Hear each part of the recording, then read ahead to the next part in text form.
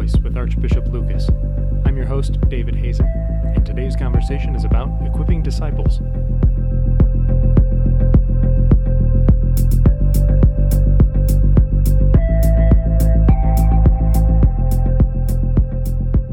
The first priority in the pastoral priority plan for the Archdiocese is creating a culture of encountering Jesus and equipping disciples. So we're going to talk about that second part. And obviously with the key word there being disciple, what do you think of? What do you picture, Archbishop, when we use the word disciple? That's an important question.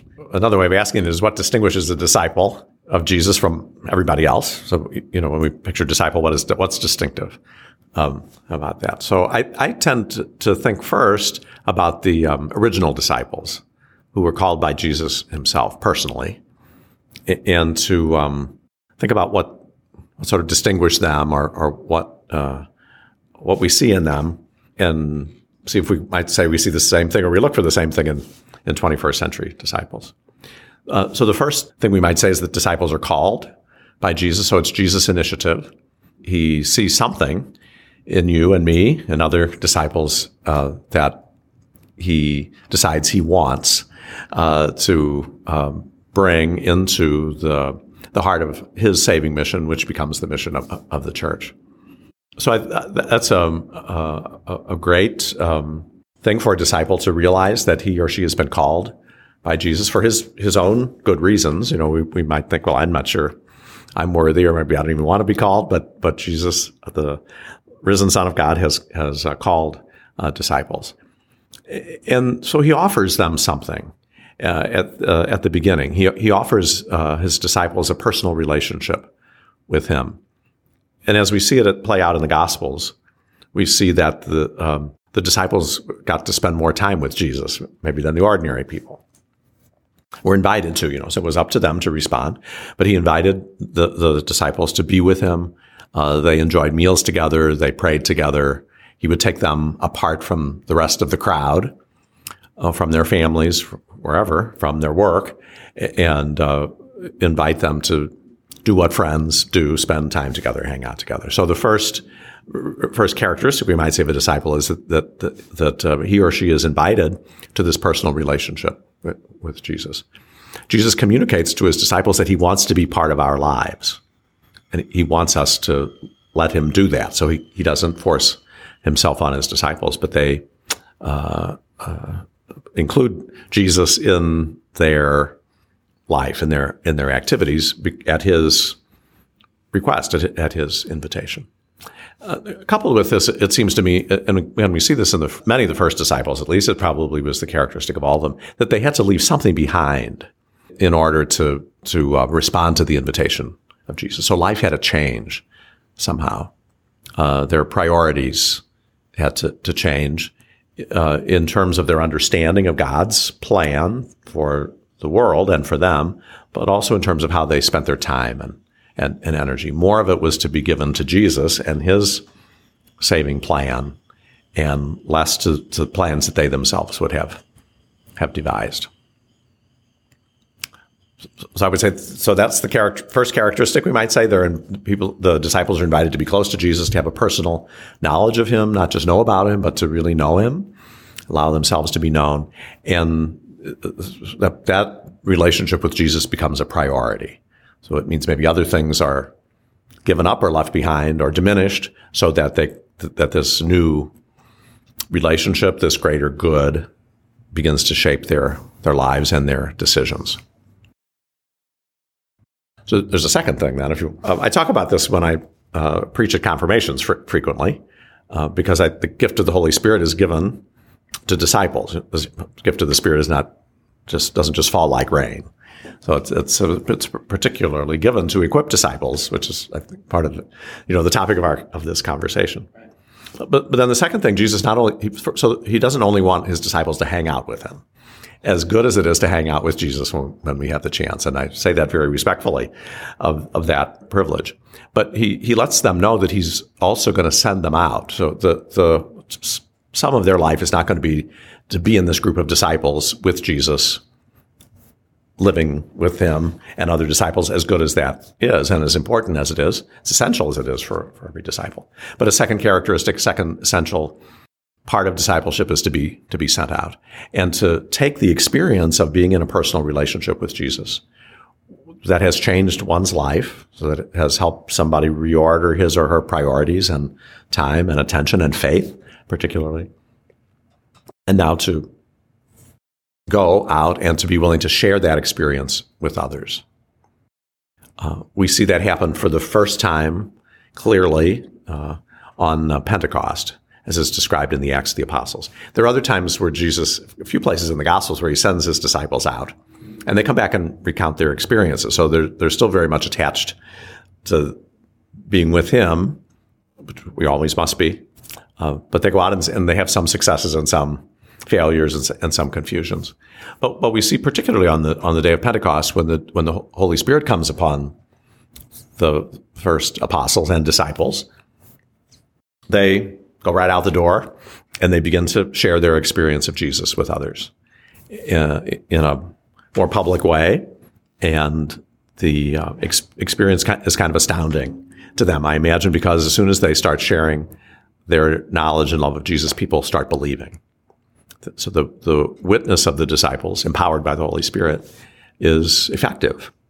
And it makes it possible for others to believe, even though they've never seen Jesus face to face in this world like those first disciples did.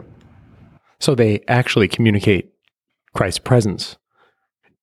So in a sense, the 3,000, the people who say, we want to be part of this body, we want to join, we want to follow him, they're actually following him. They're not just following Peter or the other remaining members of the 12.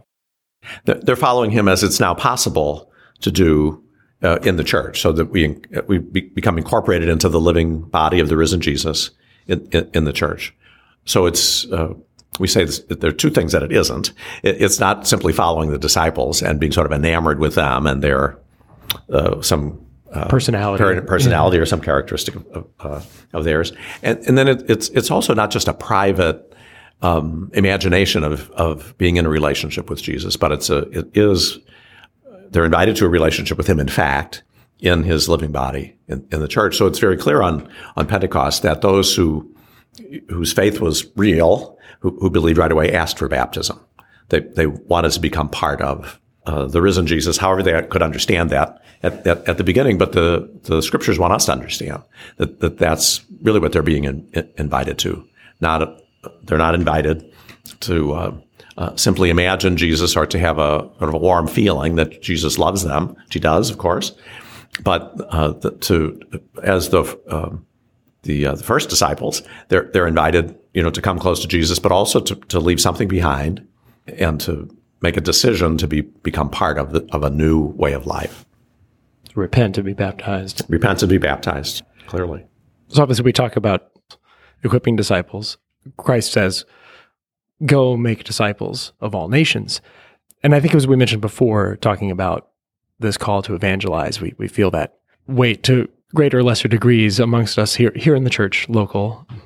A number of people say, oh, we know we're supposed to evangelize. We know we're supposed to share the faith with our family, with our coworkers, somehow, but there's sometimes a timidity or a sense of something lacking. We don't feel equipped. So I think this is the insight that's in the pastoral vision that we've been following this year. So equipping disciples is one of the priorities. It's explicitly named. What does it mean to be equipped or to equip other people? That's a good question. We can look again to the first disciples. We can imagine them hearing from Jesus, who they were be to believe in as the Son of God. We can imagine them saying, I hear what Jesus is asking me. He wants me to go out and share my faith with others, be his witnesses. And I want to do it because I know he's asking me, but I don't feel like I'm up to it. I don't really feel comfortable doing it. Or as we would say today, I don't feel like I'm equipped to do it. So he told them, don't be afraid. You'll receive the Holy Spirit. And when the Holy Spirit comes upon you, when the Holy Spirit comes to live in you, he didn't say this in so many words, but the message was, you'll have everything you need. You'll be equipped. So they were equipped first because they did know Jesus, and they were witnesses to his preaching and witnesses to his miracles. Many of them were on the receiving end of his mercy. And then they were witnesses to the resurrection, the death and resurrection of Jesus. So then they had that certain knowledge, you might say. And then it was the Holy Spirit that made it possible for them to take that knowledge and turn it into a witness, and equip them to share that with others. So we are not in exactly the same position. So we haven't seen Jesus face to face. We haven't heard his teaching and witnessed his miracles in the same way. We receive that from the Scripture, of course. But Jesus tells us the same thing. You've come to know me. You've allowed me into your life. Now I'm asking you to go out and to be my disciples, truly. Not secret disciples, but public disciples, to witness to me in public. And I'm giving you the gift of the Holy Spirit to make that possible. The experience for us isn't the same as the experience on that first Pentecost, I don't think. But we have to say the same powerful Holy Spirit that was given to those first disciples is given to us. So we need to put our trust in the power of that gift and that relationship, God with us, through the Holy Spirit. But it's up to us in the church in our time to help one another, have the tools, have the courage, perhaps, and have the experience of what it means to evangelize, to be an evangelizing or a missionary disciple, as Pope Francis refers to it. I wish I could give a simple formula for that, for myself first, but for the rest of us. It's part of the responsibility that we've taken on in moving into this pastoral vision, that we look at some of the things in the church in our time that seem to be helping disciples become equipped to be missionary disciples, and see how we might adapt those to family life, to parish life in our archdiocese. As we look for, I guess, examples of this being equipped, of the word that comes to mind when I think of someone who's a disciple who is taking those steps, not necessarily that they have everything together, they have all the answers, but they have, in my experience, a confidence. You've probably seen this a number of times. People have a certain confidence, not braggadocio or they're not proud, but they know to whom they belong and they know where they're supposed to go. Beyond that, they don't know what's going to happen. Right? So, I'm thinking of some friends of mine who are at a parish here in town, and they're a young couple, and the parish in question has a significant population of refugees. And I think they were talking to somebody in religious education and said, we just need somebody to help with this class. And this young couple actually we'd say are better formed than most, because they've had extra formation and theology and they've taken those opportunities to learn to pray well and with one another. So they took it on. They said, we have no idea what's going to happen when we get into this room. We're not at the same culture of these people. We don't know how many of them are actually understanding what we're saying. But I was struck by the fact that they have that mark of the confidence to go. And then it seems that so sort of paradoxically, that part of the equipping happens in just being in the place, kind of, like being put in the classroom, being put in that mission field. Then that's part of the whole process of being equipped is being there in a way. We can give in to the fear or a sense of inadequacy, that we're really not equipped. And so I've got to wait until I get to some level of being equipped before I really can witness my faith to others. And for most of us, then we probably never get there to that point.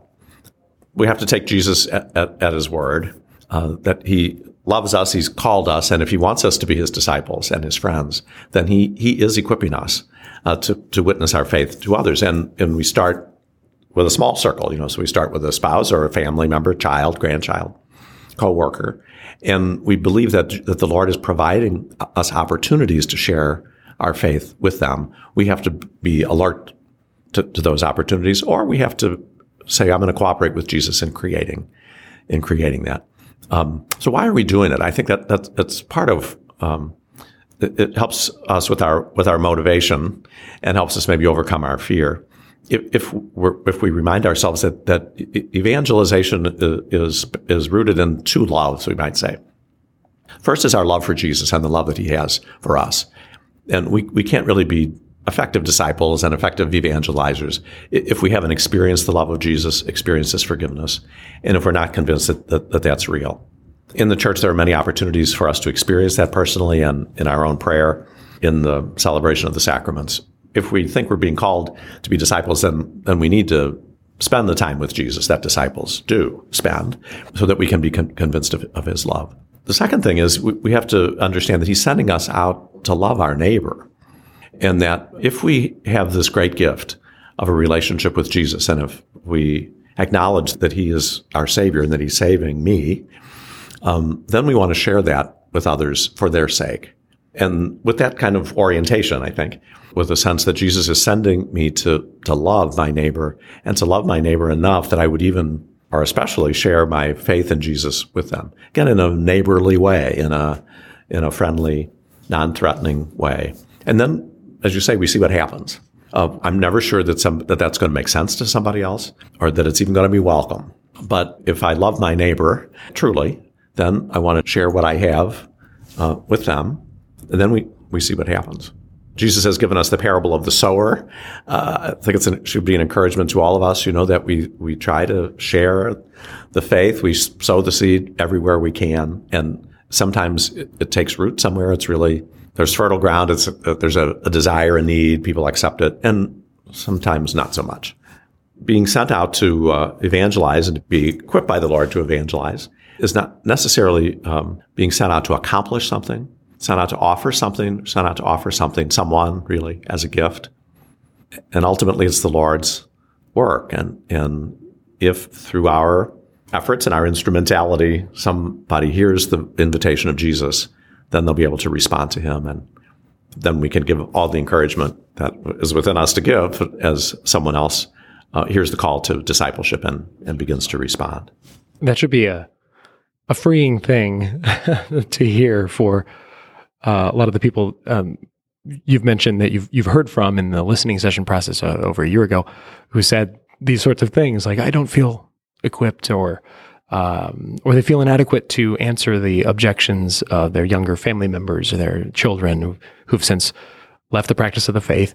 There should be hopefully something of a relief, at least that they orient that pain that they feel, or that burden that they carry, toward him, and not so much a sense of, this is something I failed to do, I failed to accomplish.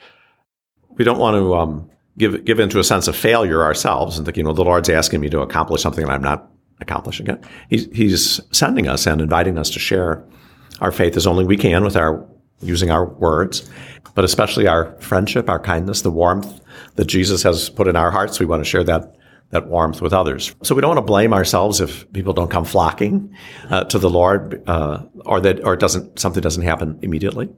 Nor do we want to sort of take upon ourselves the responsibility to sort of make people do something or convince them that they have to do something. It's a mistake. It's easy to understand, but it's a mistake to say, how can I get my children and grandchildren to come back to church? Yes. How can I get my son to baptize his child? How can I get my neighbors who don't come to church very often to come? I mean, that comes from a good place of our desiring something for them.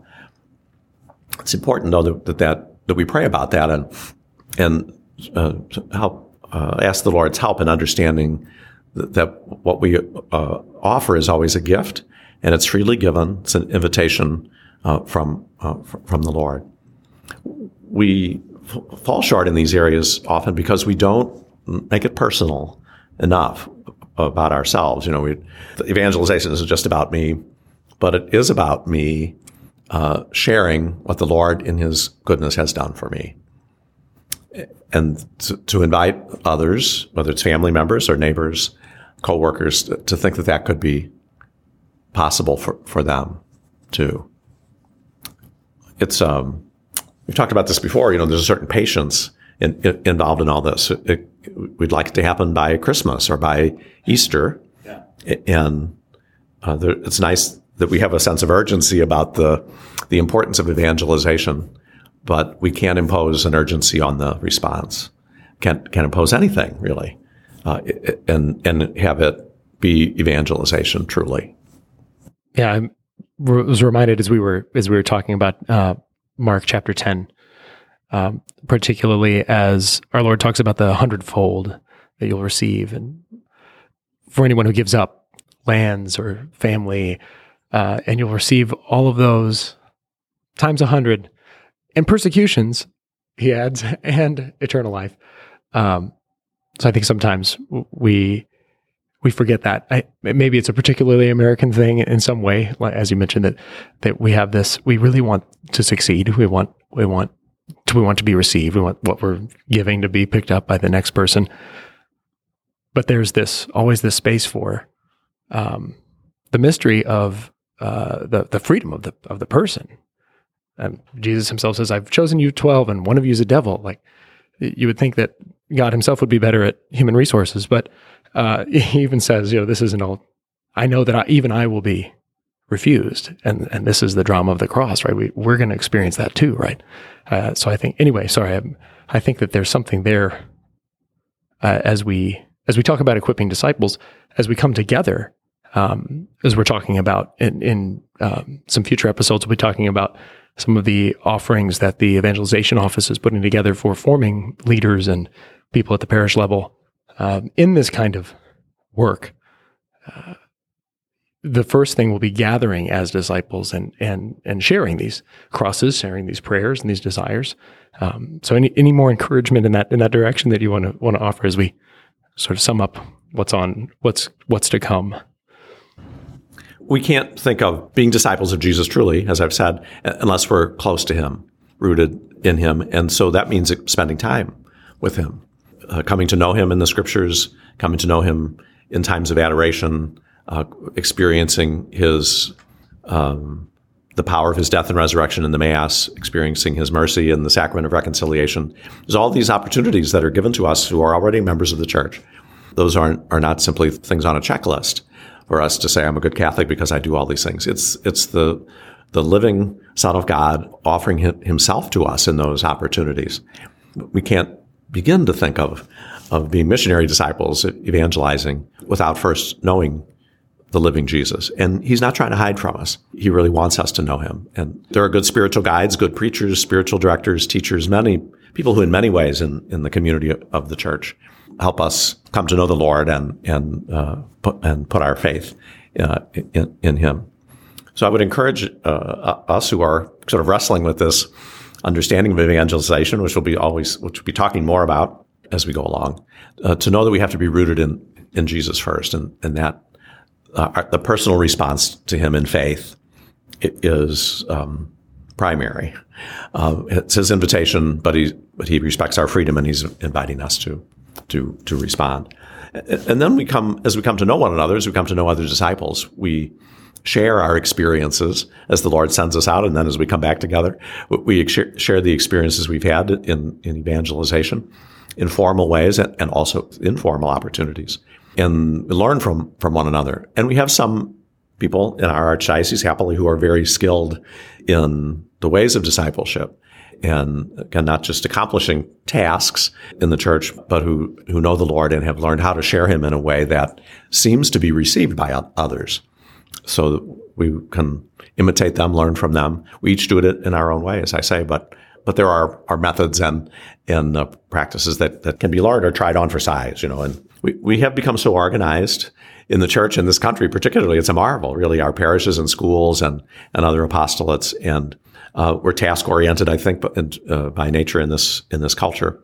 So we tend to see, in too limited a way, we tend to see evangelization as a project, and it'll take a certain amount of time, and it'll touch a certain number of people, and we'll see that we have success. That really is not the nature of the church. Our institutions, our organizations can be effective tools of evangelization and have been in the past, but the ones that have been effective in the past may not necessarily be the things that we need moving forward. So we have to be wise and prudent in discerning that. But really, we're not just trying to fill up the pews. We're not just trying to make our parishes bigger or stabilize them in terms of numbers and income. I'm not opposed to numbers and income whatsoever. But that really is not the task that Jesus is giving us right now. He's asking us to go out to to share our knowledge and love of him with others in a very personal way, and then to leave a lot of it to him and to the Holy Spirit working in and through us. So we'll have to see what happens. But the Lord's promises, the power of the Holy Spirit, those are still effective after all these centuries. And my confidence is that if we do what the Lord is asking of us, and we do it generously, freely, with a real love for those whom we are encountering, that it will bear fruit in the Lord's design. But it'll be beautiful fruit, and we'll get to see the effect of it. Amen. Thank you, Archbishop. Yes, thank you very much.